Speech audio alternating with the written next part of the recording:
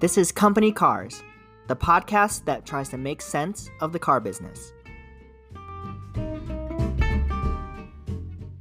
Hello, and welcome to another episode of Company Cars. This is the first episode of 2023, so it's been a while since I've posted an episode, and a lot of that is due to my own scheduling issues and my own professional things going on, and not for lack of news or lack of topics in the automotive business. There's been a lot going on in the last quarter of 2022, so on this episode, I'll talk about my thoughts on how 2022 went for the automotive business and how it went for car buyers, and my thoughts on what 2023 might bring to the market and for car buyers. Of course, we don't have a crystal ball, and so it'll be interesting to see at the end of 2023 how the things that I say today compare to what actually unfolds. So we'll also have another rental car roulette where I really found a car that was a needle in a haystack, so I had the chance to drive one of the hardest to find mainstream cars in the market during 2022, which was a Toyota RAV4 hybrid. I like to think of 2022, now that we can reflect on it, as a bit of the Jekyll and Hyde automotive market year. So for the first half of the year, the market really was telling us one set of things, and the second half of the year, as macroeconomic events unfolded, the market really took a new direction in the second half of the year. So as we think about the first half of the year, the automotive market, including that for automakers, for dealers, and for car buyers, the trends accelerated from 2021. So in the first half of 2022, we faced extremely constrained inventory on the new car side, which led to substantial pricing power that manufacturers and dealers had. So it was common to see above MSRP transactions, nearly new used cars sell for more than new cars, and relatively low interest rates for borrowers as well. So I think the relatively low interest rates at the beginning of 2022 helped automakers and dealers mask this rapidly deteriorating affordability that was going on as a result of these supply chain disruptions. So if you think about it from the automaker's perspective, if you have a limited number of computer chips or supply chain equipment to put into cars, you're going to prioritize the cars that you can sell for the most profit. And so usually that'll mean producing a richer, more expensive mix of vehicles since profit margins are higher. And usually selling these higher margin cars comes with the risk that it may take you longer to sell them, or it may be harder to find a buyer.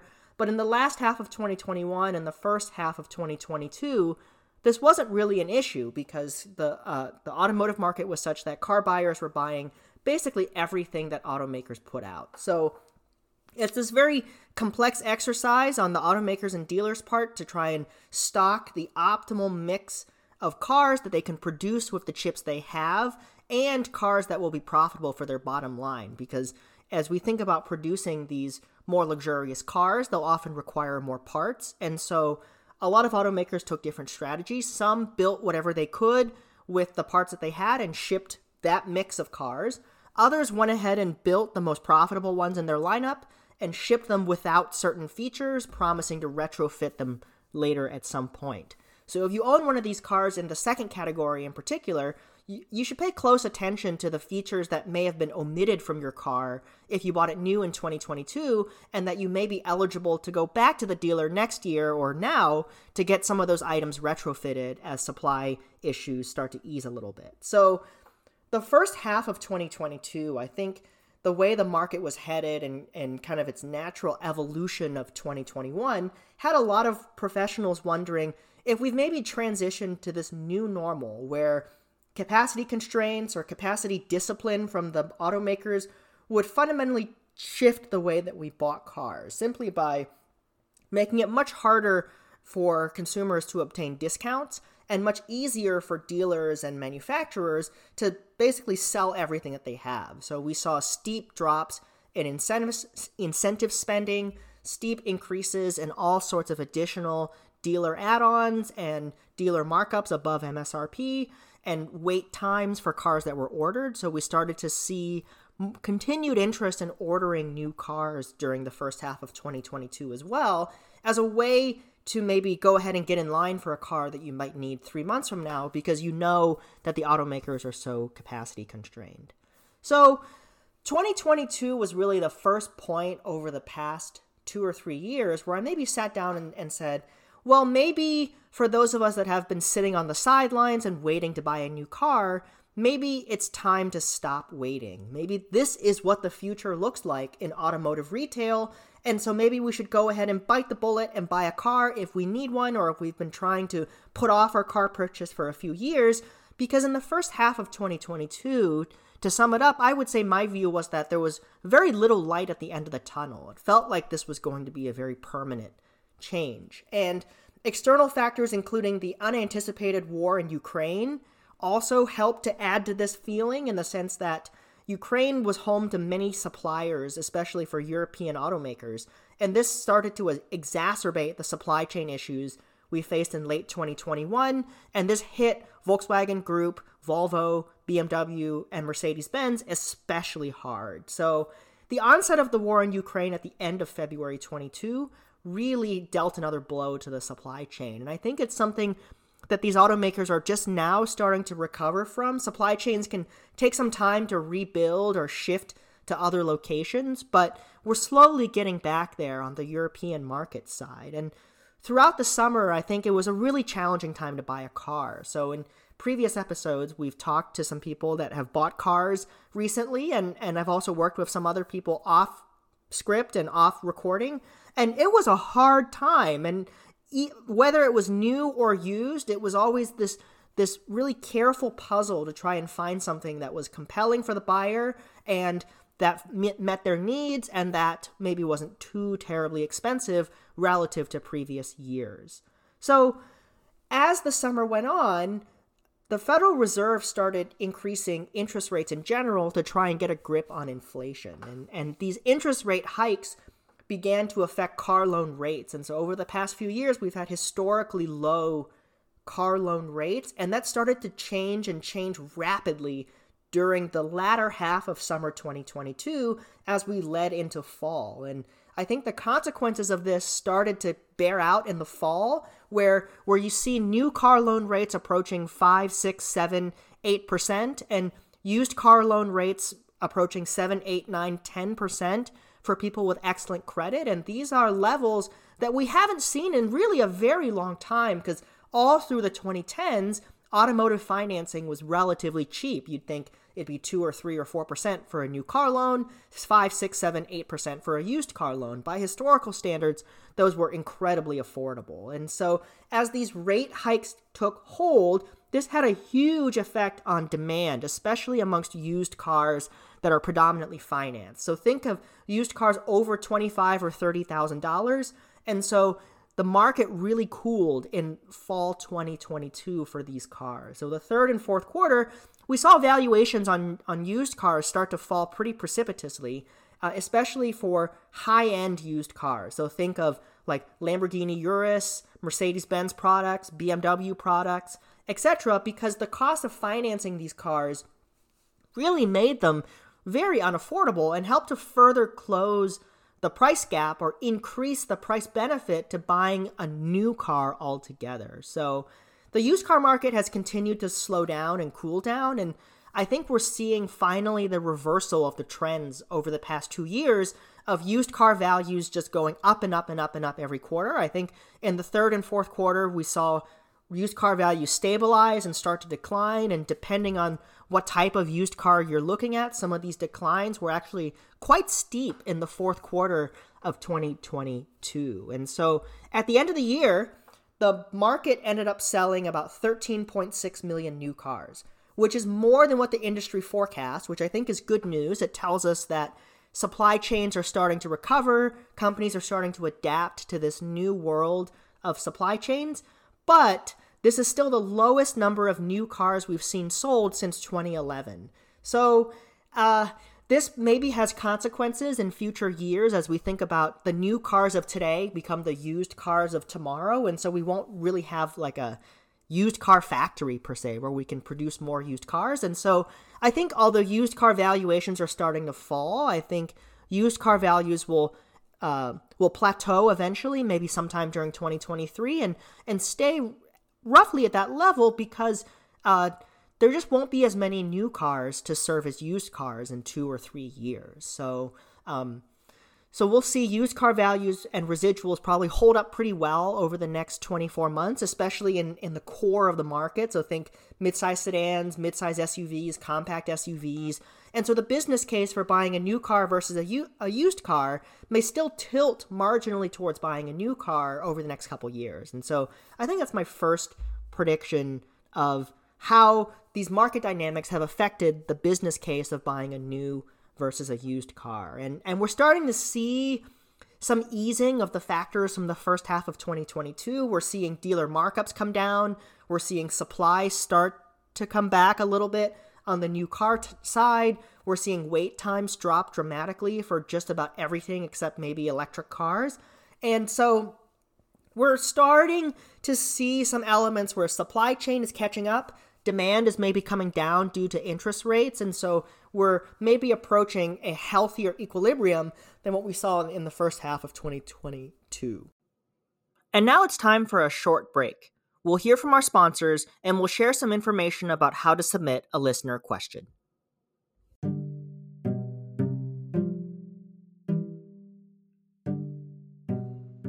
The Company Cars podcast is sponsored by Rejected Conjectures Incorporated, a division of Integrated Derivatives.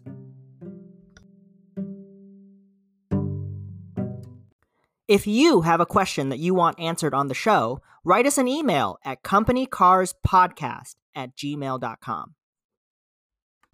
And one more thing that was really notable about 2022 was the rise and fall of Carvana. So at the end of 2022, Carvana's publicly traded stock had dropped almost 98% over the course of the year. And so this reflects maybe the rapid exuberance and excitement for a company that had said that they were going to transform car buying and make it entirely virtual, and the recognition that this business model still carries a lot of risk related to holding inventory of used cars and perhaps some execution risk related to the business. So Carvana was maybe one of these pandemic era darlings that said, hey, you can buy a car entirely online and we'll bring the car to you. And so conceptually, I think this is a great thing. But as time went on and Carvana expanded, they maybe had some issues with the execution of this idea. And so I think as they tried to acquire inventory and tried to corner the market by paying a premium for inventory, it made it really difficult for them to sell cars at a profit. And so I think as of 2022, there's still a lot of open questions over whether this completely virtual business model works and whether Carvana as a business can survive this maybe post-pandemic era, as some have said, much longer. And so it'll be interesting to see how Carvana unfolds over the next year, because they undertook some pretty massive expansion during 2021 and 2022.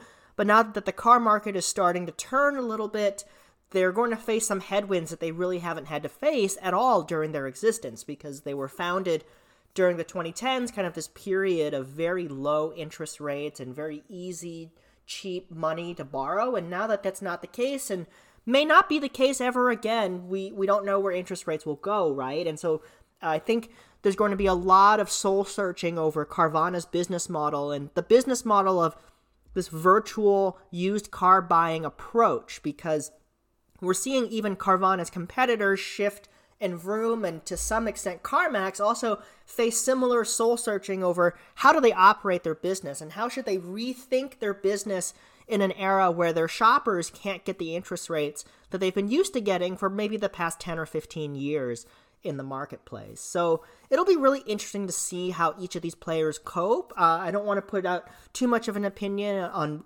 who will cope better than others. It'll just be interesting to see how each of these companies and this segment of the business that has done extremely well over the past 2 years, how it'll cope. The other pandemic era darling in the automotive business that we need to talk about in 2022 is Tesla. And so I don't want to talk too much about Tesla here. I'd like to do a whole episode on Tesla and where Tesla has gone. So earlier in the podcast, there was a Tesla Part 1 episode.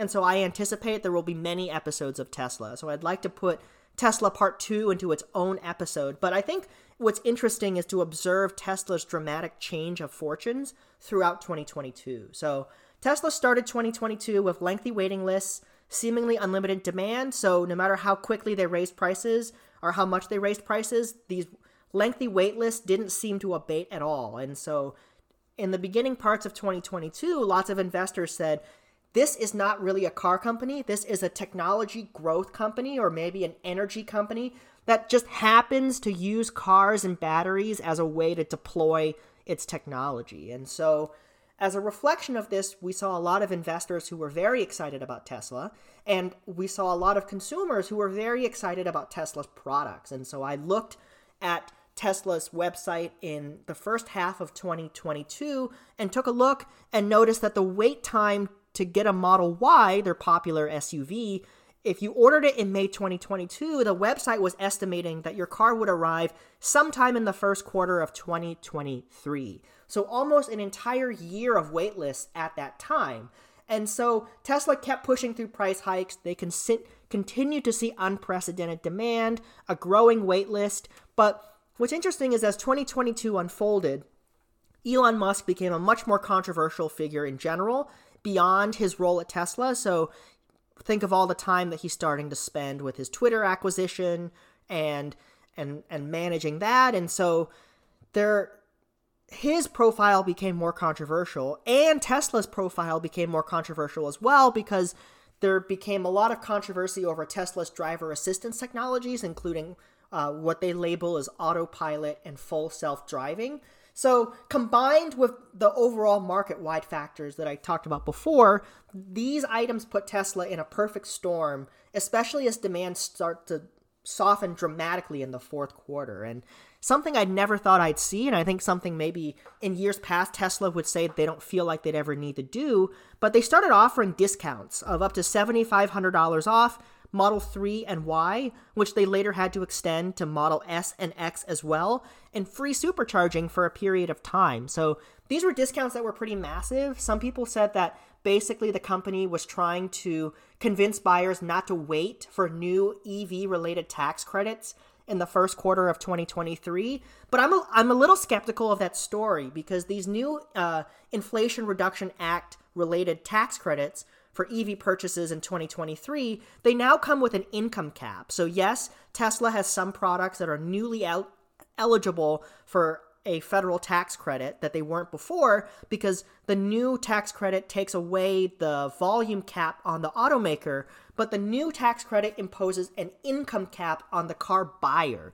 And so I think in a lot of markets, the type of person who would be buying a Tesla product at the prices that they're priced at today, as of January 2023, these are buyers who maybe have a really high or at least medium probability of exceeding these income thresholds that the IRS has put forward to qualify for the new vehicle tax credits. And so I think that this explanation for why Tesla offered the incentives is, I'm very skeptical of this, and I think the appearance of these incentives more signals that Tesla is starting to have some of the same demand-based headwinds that other automakers faced in the fourth quarter, specifically around affordability issues, around interest rates. And in the case of Tesla, their lineup is starting to age a little bit. And so that certainly doesn't help the company either. And so it'll be interesting to see how Tesla navigates 2023, especially now that the demand environment is much weaker amongst high-priced vehicles, and especially now that Tesla has kind of opened the door to offering limited time discounts in order to sell inventory. And so it'll be interesting to see if the discounts they offered at the end of the fourth quarter 2022 come back in some form, maybe not $7,500, but some other amount, but whether they come back in some form at the end of the first quarter of 2023. And now thinking ahead to 2023 and what the year will bring, is I think the industry will be spending some time adjusting to the new interest rate environment, especially on the dealership retail side and amongst automotive lenders.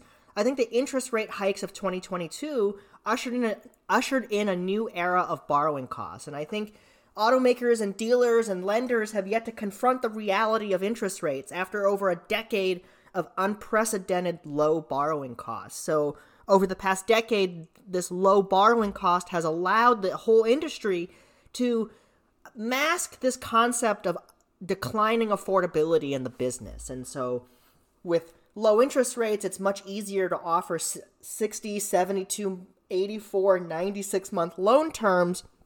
And I think the era of being able to offer those at 3% or 4% interest rates, I think that's just gone. So I think we're going to have to really rethink how to address issues of vehicle affordability in the context of much higher borrowing costs and higher interest rates. I think in the short run, this means the pool of new car buyers will continue to shrink and continue to represent an increasingly affluent pool of people who can afford $700, $800, $900, $1,000 a month car payments. I saw something recently that said over 15% of new car buyers have a car payment over $1,000 a month, and that was the highest amount that it had been in a long time. And with the median vehicle price now pushing $50,000 on the new side, it's just going to be very difficult to justify these high payments for 5, 6, 7 years for something that's at its core a depreciating asset. Like, we're not talking about a home, we're not talking about mortgages, right? So this is, at its core, cars are appliances that get us from A to B, and so these super high borrowing costs are going to be something the industry will have to confront. And I think in the short term, most automakers have eliminated their affordable internal combustion engine cars in their lineups. There's not very much that you can buy under $30,000 brand new, and even less under $20,000 brand new. And so I think in the long run, we're going to have to revisit the cost of producing and designing a compact car, especially as the industry transitions to electric, which are more expensive to produce. So it's going to be something that we need to confront. And so there's rumors that Tesla is working on a car that is smaller and cheaper than the Model 3. There's the Chevy Equinox EV, where they're trying to get the price under $30,000. And so I think there's some nibbles around the edges, but I think as an industry, we're going to have to make a much broader effort to address vehicle affordability. And we've done this before in the business. It's not unfamiliar. So right after the financial crisis, automakers built a lot of compact sedans and compact SUVs to address drivers' concerns over high gas prices and affordability then. But now that we're also layering in this transition to electric, I think it'll be an especially tricky time for automakers to navigate as they think about how do we make sure we have a full product portfolio that doesn't force us to miss out on a large segment of the buying public, while also being able to offer this full portfolio in a financially sustainable way for our shareholders. And so it's going to be interesting to see. I think also 2023 is when we're going to start seeing the onslaught of electric vehicles that automakers have been talking about all through the pandemic. So automakers have a large number of electric vehicles scheduled to come on the market in 2023. And it'll be interesting also to see how retail dealers cope with this transition and cope with the easing of some of the supply constraints that have defined the past 24 months in the car business. So I think 2023 is going to be a big transition year as we start to begin this transition on multiple dimensions, from internal combustion engine centric businesses to electric vehicle businesses, from an era of low borrowing costs to high borrowing costs, right? And so from an era of easy payment terms to maybe more challenging payment terms, and from an era where maybe everybody does want an SUV, but maybe not everybody can afford an SUV. And so it'll be interesting to see how pieces of the industry all cope with all these different factors that are happening. And I think 2023 is going to be a setup year for the next 3 to 5 years, which will be a much deeper transition and change in automotive and automotive retail.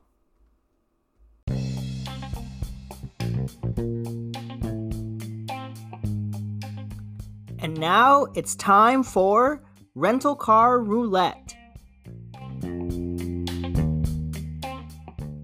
On this episode of Rental Car Roulette, we're talking about a rental car that's truly a needle in a haystack. So we're talking about the Toyota RAV4 Hybrid. So this is one of the most desirable cars on the market today in terms of mainstream cars. And I rented this car in July 2022, and I was just blown to bits to see this car in the aisle at Hertz. Like, this is a car that people are paying over MSRP for on a regular basis, that almost every other post on the Ask Car Sales subreddit is talking about, trying to find a deal for. And so I was just shocked that Hertz had ended up with this car one way or the other, whether it was from Toyota directly through their fleet program or whether Hertz went to the private market and purchased this car. So I think my suspicion is that Hertz bought this car on the private market, so I'm a little scared to ask how much they paid because it sounds like they might have paid over MSRP for this car, because I found the original window sticker in the car and it showed that it was delivered to a dealership in Minnesota and sold by that dealer. And so typically, if Hertz is buying a car and they're having it shipped directly to them from the automaker, you'll see that on the window sticker. It'll be sold to a specific dealer, but it'll be shipped to a Hertz vehicle yard at a particular location. So this made it sound like this car was a retail car at one point, whether it was a new car off a dealer lot or whether it was a gently used RAV4 off a dealer lot. I don't know, but it's just fascinating that in terms of Hertz coping with the vehicle shortages of 2020 and 2021 and 2022, that they were able to buy this car. And so this car was incredible. So this was a base LE model that was red. So it wasn't very fancy inside. It had cloth seats. It had a plastic steering wheel. But this car was great. Toyota had really done its homework with the RAV4 hybrid. I can see how this car would be perfect for 90 to 95% of American drivers. It was easy to maneuver, easy to park, easy to see out of, incredibly quiet, incredibly fuel efficient because of the hybrid system. So I averaged about 40 miles a gallon, and I was using the air conditioning the whole time. And it was reasonably affordable. So the base LE trim of the RAV4 hybrid is right around $30,000. It's in a really nice, sweet spot of the market. And of course, the RAV4 in general is a very practical car. There's a reason why it's so popular. So it had great cargo space. It had a nice roomy back seat. And so it's just all around a very, very functional car for about $30,000. And I think the hybrid powertrain in this car really allowed it to shine. So I think in a Toyota product, if you have the option to get the hybrid version, you should get the hybrid version. Toyota has built hybrids for a long time. It's something where they have a comparative advantage over other automakers. They're very good at it. And the hybrid system that they have is extremely refined, extremely efficient, and in most cases, my understanding is lower maintenance than the regular gas equivalent. And so I think Toyota has really refined and put together a very nice, compelling package for people who are maybe not ready to jump all the way to an electric vehicle, but still want to benefit from some of the technology that's been developed in the automotive business the past 15 or 20 years in terms of saving fuel and producing a car that is easier on fuel consumption than a traditional gasoline car. So Toyota got the big and difficult things right with this car. It's very usable, very easy to see out of, has great value for money, and an impeccable reliability track record. And so I think this is one of those cars where after you buy it and you start driving it, you never really have to think about it. And I mean that in the best way possible. This is a car that will get you from A to B to C all the way to Z and back to A without major issues at a very reasonable price in reasonable comfort, and it'll carry a lot of your stuff and your friends with you along the way. And I was mostly just blown away to see this car at Hertz, given the incredible demand for these cars and the very constrained supply of the hybrid versions of these cars. I think I've met people who are still waiting for RAV4 hybrids that maybe they had tried to secure earlier in 2022. So this is a car that is very much in demand, and there's a good reason why. And so if you're thinking about a compact SUV and you're thinking about getting a hybrid, there actually maybe aren't as many choices as you might think. There's the RAV4 hybrid, there's the brand new CR-V hybrid, and there's the Ford Escape hybrid. I can't think of another one off the top of my head, although somebody out in the audience should correct me if I'm wrong. And so there's really not that many choices, and I think amongst the three, the RAV4 hybrid is a really good choice as a compact family SUV. So that's going to wrap it up for us at Company Cars. Thanks for listening. So in future episodes, we'll talk more about the car business.